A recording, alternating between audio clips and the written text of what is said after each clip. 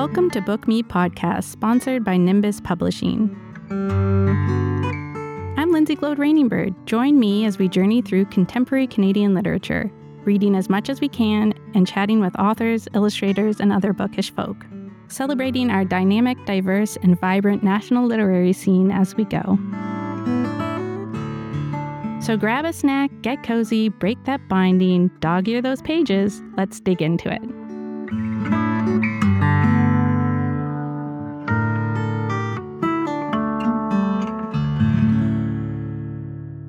Today we're talking to Joanne Gallant, the author of award-winning memoir, A Womb in the Shape of a Heart.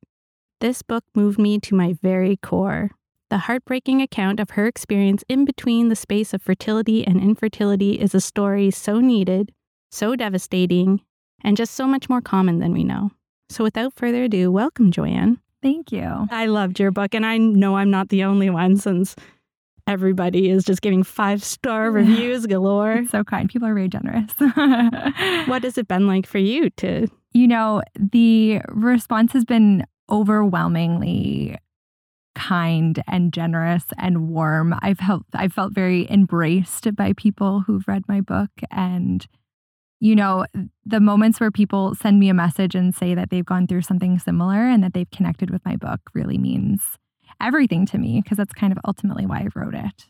Well, it's such an intimate account, and just it really feels like a gift when you're reading it, because you were so able to be so vulnerable and give so much of yourself. And I'm just curious how that came to be. Like, what made you feel like this is something that I need to share, because it ended up being the perfect thing to share. Right. Thank you.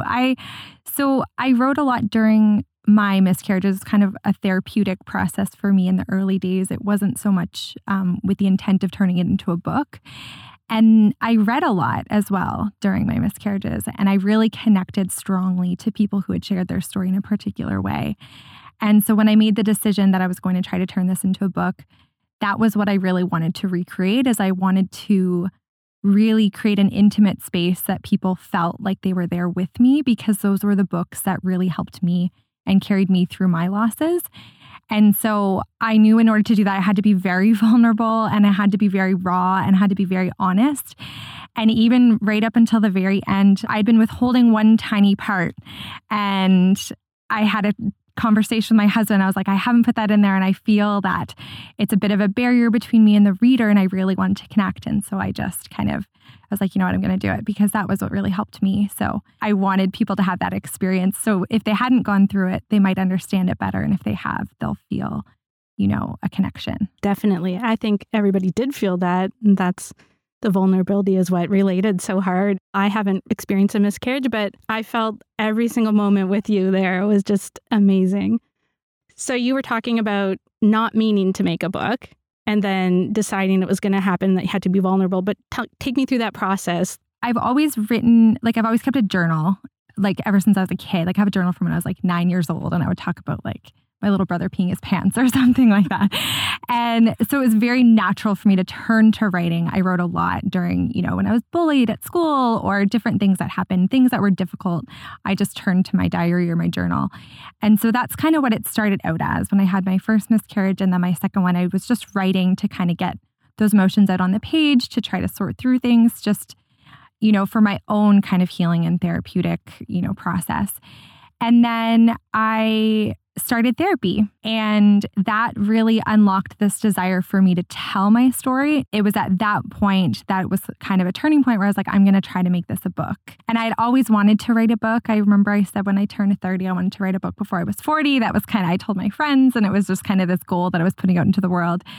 I didn't think this would be the book that I was going to write, but when I started therapy and I was able to kind of process things a little more and made that decision to write the book, I then reached out to the Writers Federation of Nova Scotia. And I always have to give them a little shout out, because without the Alistair MacLeod Mentorship Program, this book would not have come to fruition. So it was then that my writing practice really changed, and it turned into, I'm really working hard at making this an end product as a book. And what was the mentorship program like? It was incredible. I was paired with Carol Angel Glasser, who is just the kindest, loveliest mentor I could have asked for, especially for a project like this. we hadn't known each other before. And I think that was really beneficial because it's a memoir, obviously. And so she didn't know me. She didn't know my story. She didn't know my background or anything. So she was really able to ask questions and be like, tell me more about this part of your life. You really skipped over 4 years here. I want to know more about who you were in those years, because it's difficult when you're writing about your own life. You don't have that objectivity that you kind of need. So I needed her to kind of show me those gaps. And we went through, I had a completed manuscript at the beginning of it, and it looked very different at the end of it. And it was that I ultimately submitted.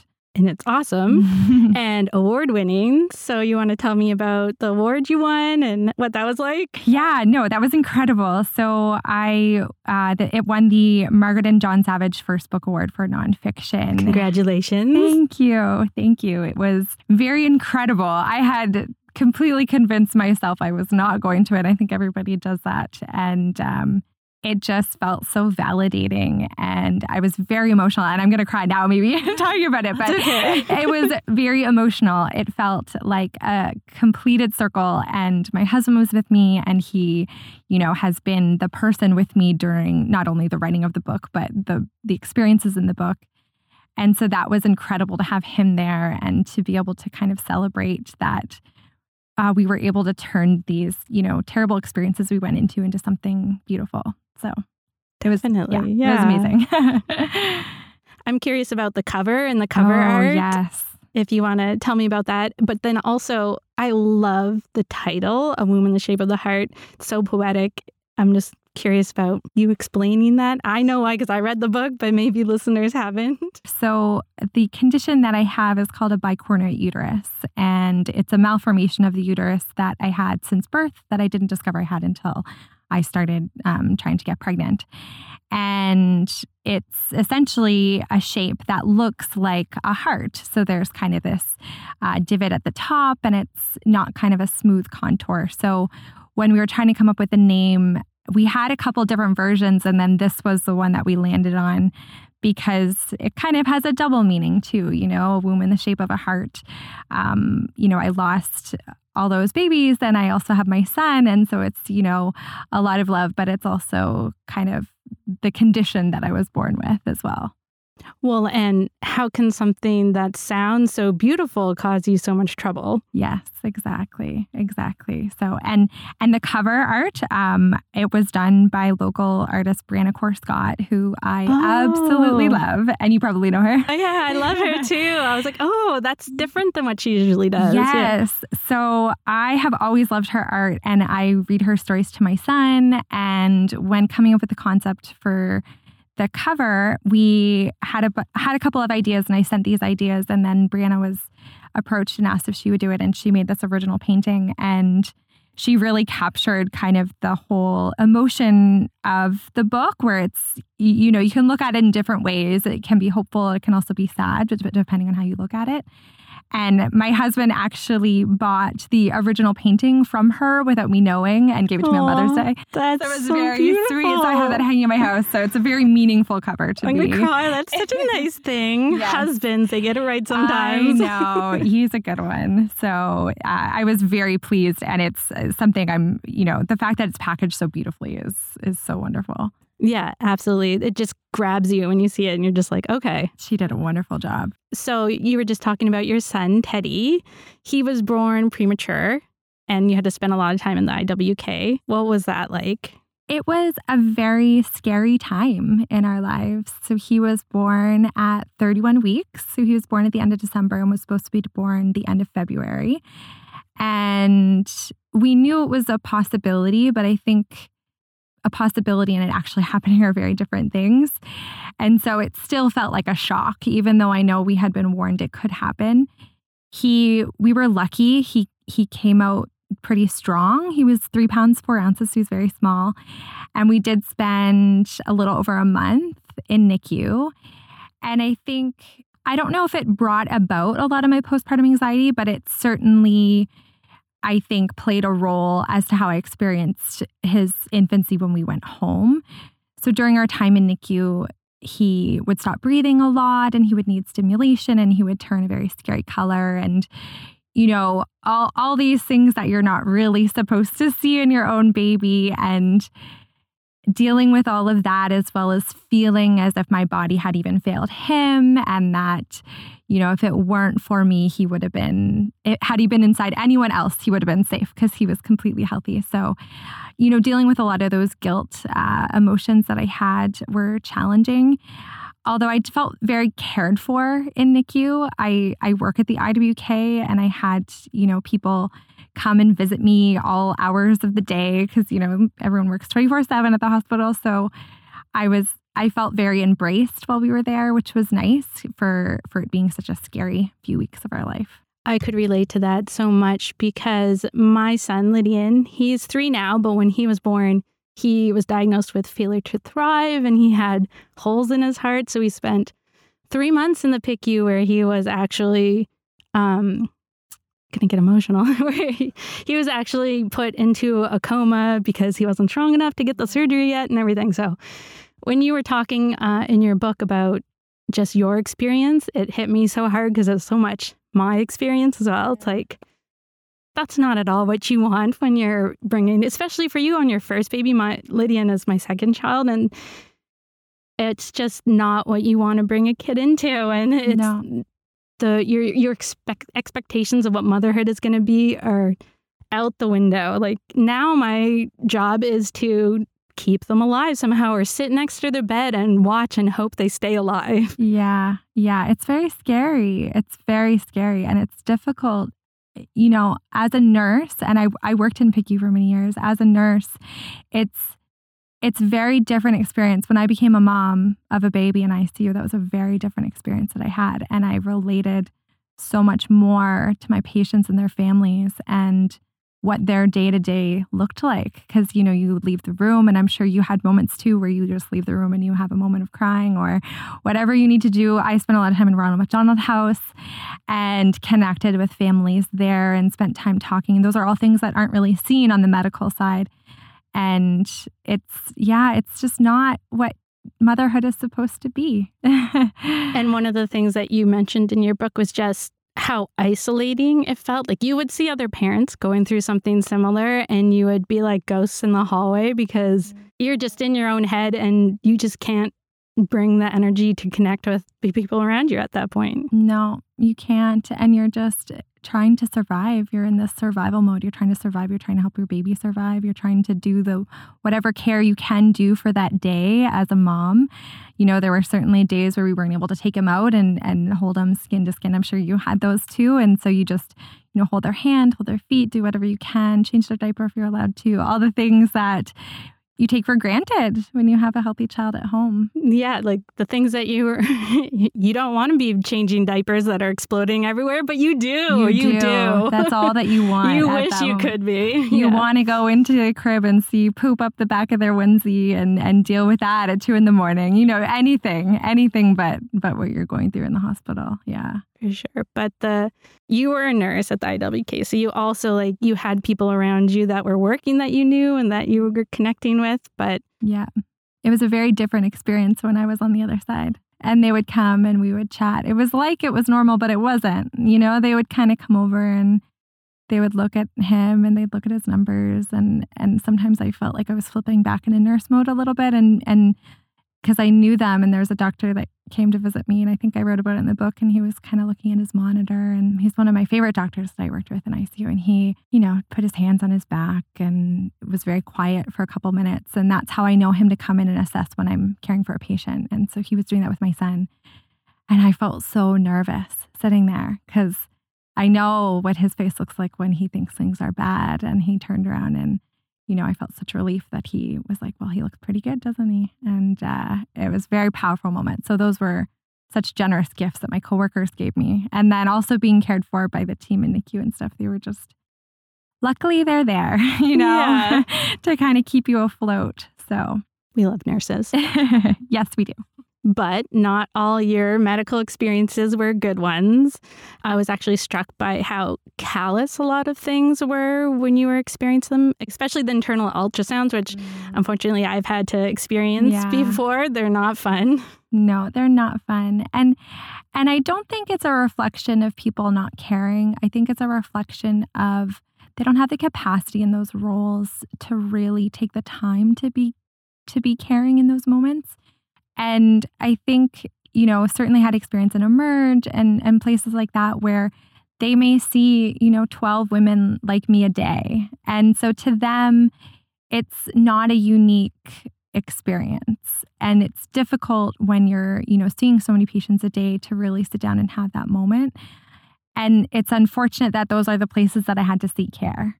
If I had other places to go, I certainly had some really wonderful experiences with people. But some of the places that we had to go aren't set up to do that emotional labor, unfortunately. And so I found it in other places, not necessarily then. As I went through more miscarriages, I sort of shifted my expectations as far as what I was going to get out of an emergency room visit. And so I would compartmentalize in a way. I don't know if it's healthy, but it was all I could do at the time. It was just, okay, I'm going here to get an answer, and then I will get emotional support at home. Somewhere else. Yeah. I think a lot of people just don't know how to react in that situation. They don't know what to say or... Yeah, I think you're right. Yeah. For you, is there any advice that you could give or something that brought you comfort, even from a stranger, something that anybody who knows someone going through this, if they don't know what to say or how to deal with it, what you might have liked people to say to you? I think the biggest advice I give people is acknowledgement that it's a very sad experience, and that to that person, depending on who they are, that's a very huge thing to go through. The loss of a baby or the hope of one or pregnancy, however you may phrase it. It can be very traumatic. It's very emotional. I grieved for a long time. I'm still grieving, and I will be forever. And I think what we do is we belittle it in a way, in a sense that, if it happened early, then it wasn't a big deal. If, there was something going to be wrong with the baby, then it's not a big deal. If this is your fourth one, you know how to go through this. This isn't a big deal. I think a lot of people are uncomfortable sitting with people who are sad. And for me, the biggest comfort I got was when people recognized how sad I was without me really needing to say it, and people just acknowledging it. So saying, I'm sorry, something as simple as that, just a sheer acknowledgement of what I was going through. We have a tendency in our culture, society, to kind of, want to make things better. And, people would often say, at least you have your son. At least, you can get pregnant again. At least, this, at least. And it's that at least that really kind of puts you down, I think. So there was a phrase that I heard somebody use online about speaking about miscarriage, and they called it disenfranchised grief. And so it's grief that isn't really seen in the same capacity as others. And so people have a tendency not to really acknowledge it. If you have a parent pass away, you don't have someone say, well, at least your mom can get married again, or at least your dad, at least you could have a stepfather. We don't do that, but we kind of have a tendency to do that here. And I think it's because it's been something that's just been not spoken about and not acceptable to speak about for so long. Yeah, so many people don't talk about their experience, which is why I feel this book is so necessary. When you don't talk about it, then nobody knows. And then it becomes something that doesn't happen or that you don't hear about. So it's unusual when really, when you talk about it, you find out so many people have had a miscarriage or have had something else happen to them similar. Yeah, exactly. And I think too, when we don't talk about something, that breeds a lot of shame. And so I carried shame with me for a long time, and I felt as if I were to blame. I really wore that guilt and felt that way for a long time. And I think that shame really thrives in places that are, in ways that we're supposed to keep things private and secret. If you're not supposed to talk about it, then there must be something wrong with it. And so by kind of sharing the story, it's helped me kind of rid myself of that shame, which has been nice. And when you have that shame that you're expected to be able to do something like this, which is also crazy that women are just expected to have kids first and then do that easily. Yeah. Yeah. And then when it doesn't happen that way, you're sort of, well, what's wrong with me? It seems like this is easy for everybody. I spent a lot of time trying not to get pregnant. Yeah. And so or now, you would have thought, yeah. right. And so now it's supposed to be easy and it's not. So what does that mean me as a person? And I felt like I was a bad person and that something was very wrong with me. Yeah. Not just, these were things happening to me and, through no fault of my own, but it felt very much like it was my fault at the time. Or you're being punished for some reason, Yeah. something that I've never done, but maybe, Exactly. Yeah, exactly. Right. So you were talking about your experience with therapy and how you finally decided to go. So what spurred you on to go, and how did that experience of finding a therapist go? Yeah. So I had two miscarriages, and then I had my son. And then I started having miscarriages again just before he turned 2. And I don't know why after my 4th miscarriage, I felt so differently, but I think it was because I hadn't really resolved any of the trauma that I had gone through before my son, or really sought a lot of help for the way I experienced new motherhood, being in NICU and then being really afraid that he was going to die at any moment and going through all of that. And I had those 2 miscarriages in short succession, and I just kind of felt very lost and incapable of doing it on my own anymore. And in talking with my husband, he was like, yes, I think you do need to talk to someone. Like, they'll just be able to help you. And I did see a couple of people throughout the last few years, but honestly, going there really allowed me to understand not the failure of your mind, but kind of the way your mind can sort of deceive you. Because I think we always believe our thoughts. We always believe that what we're thinking is true. And so kind of unraveling a lot of that, and also, unraveling a lot of the expectations that we hold for ourselves and that society holds on us. Like we were talking about how women are sort of seen as expected to have a child. And if you don't, then you're selfish, or you're barren or cold, or whatever those things that we've sort of carried throughout society or throughout history. And I was able to kind of work through a lot of that and to examine it. And it was a slow process.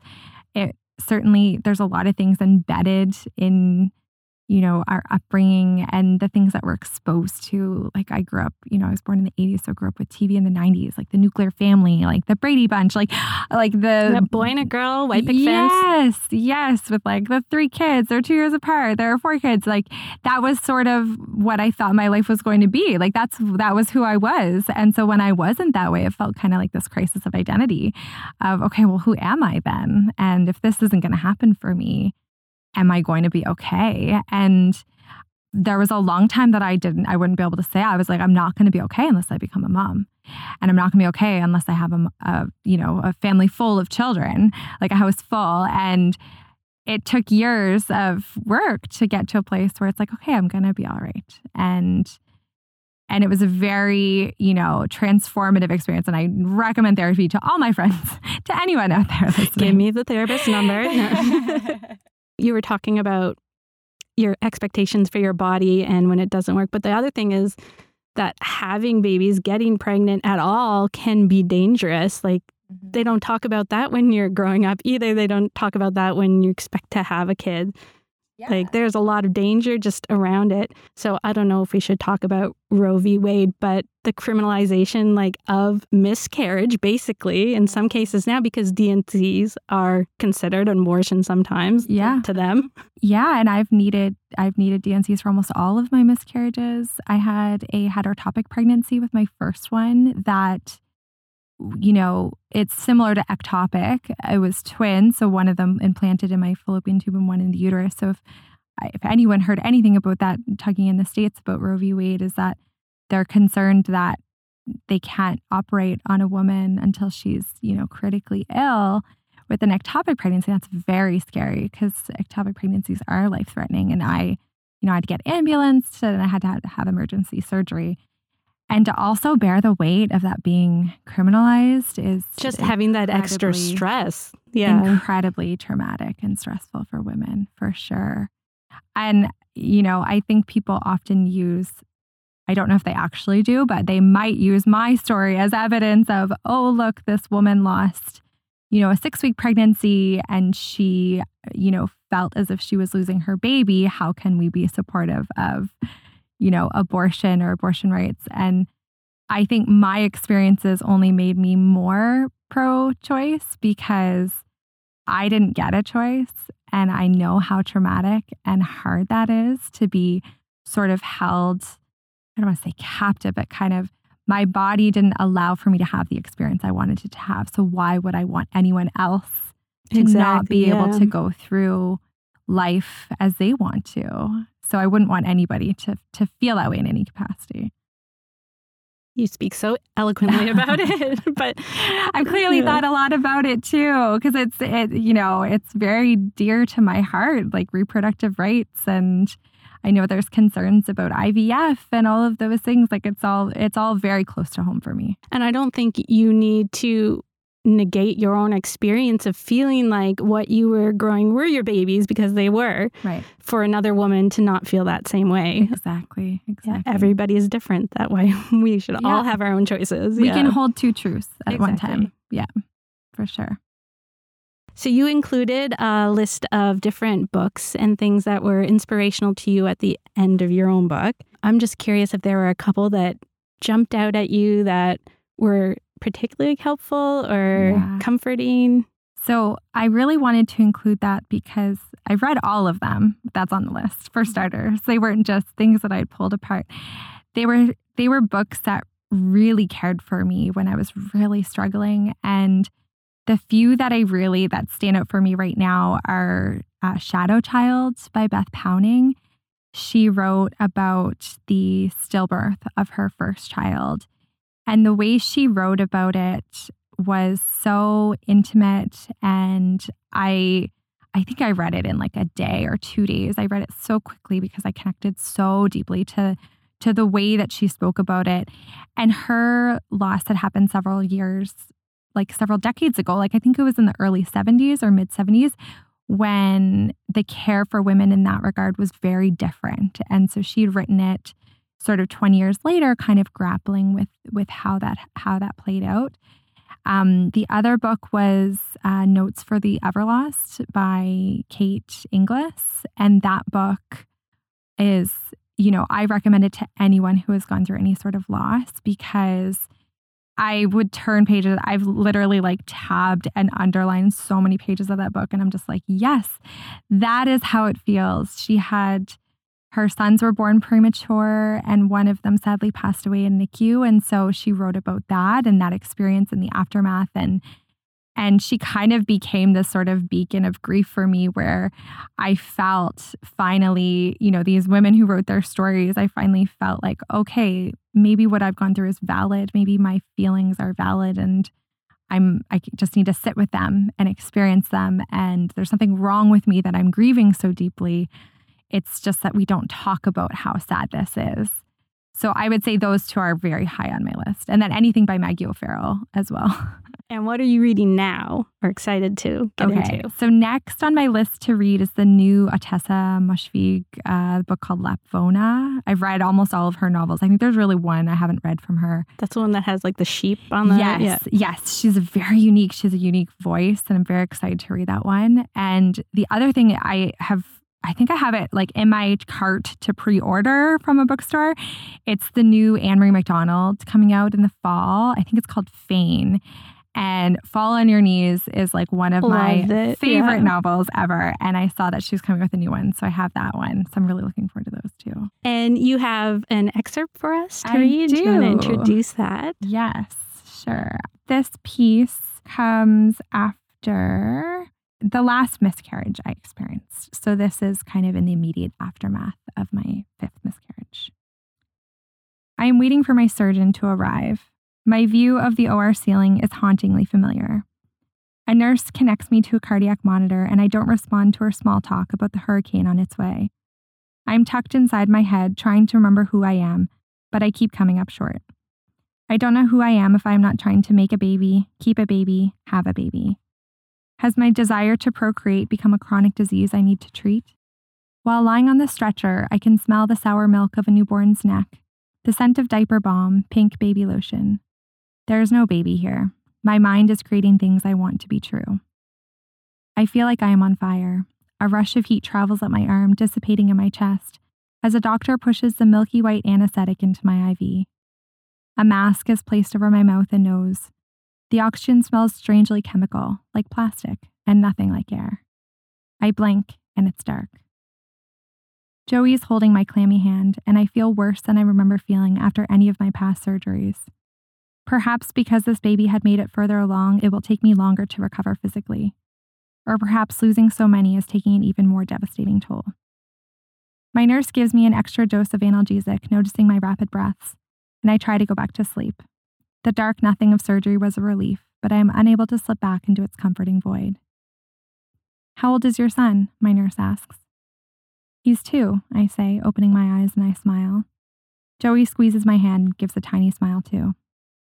All of this, I wave my arms around the recovery room to indicate my current situation, is showing me just how lucky we are to have him. It is a knee-jerk response to use my son as a splint against my pain, my attempt to put others at ease by hiding behind the armor of his existence.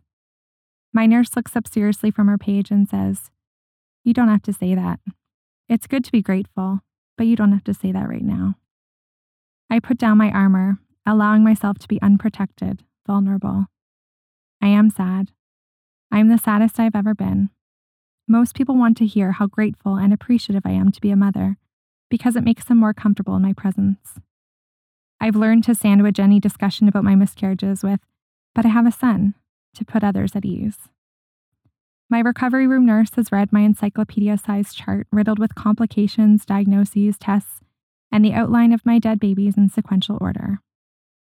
She is accepting my sadness in its uninhibited form, not demanding a more palatable version. She cares for me without making small talk. She helps me into my mesh underwear and pad, gives me pills that I take with sips of cold water from a thimble-sized cup. My throat feels like sandpaper. When I'm allowed to leave, she hugs me tightly, and when we pull away, she puts her hands on my shoulders. "I'll be thinking of you, Joanne," she says, and I see a wetness in her eyes as she squeezes my shoulders. I believe her. Wow. Just crying a little bit. That's so beautiful. I really wanted to honor the people who really cared for me like her. I really wanted to honor the people that noticed it because, as we were talking before, it wasn't a common experience. And to find people who knew to do that was such a gift for me. Thank you so much for being on the podcast, for sharing your story with us and being just so open to talk about this, and for writing the book because I think it's going to help so many people. Thank you. It was so nice to be here today. A Womb in the Shape of a Heart by Joanne Gallant is available now in bookstores. And thank you for listening and hanging out with us.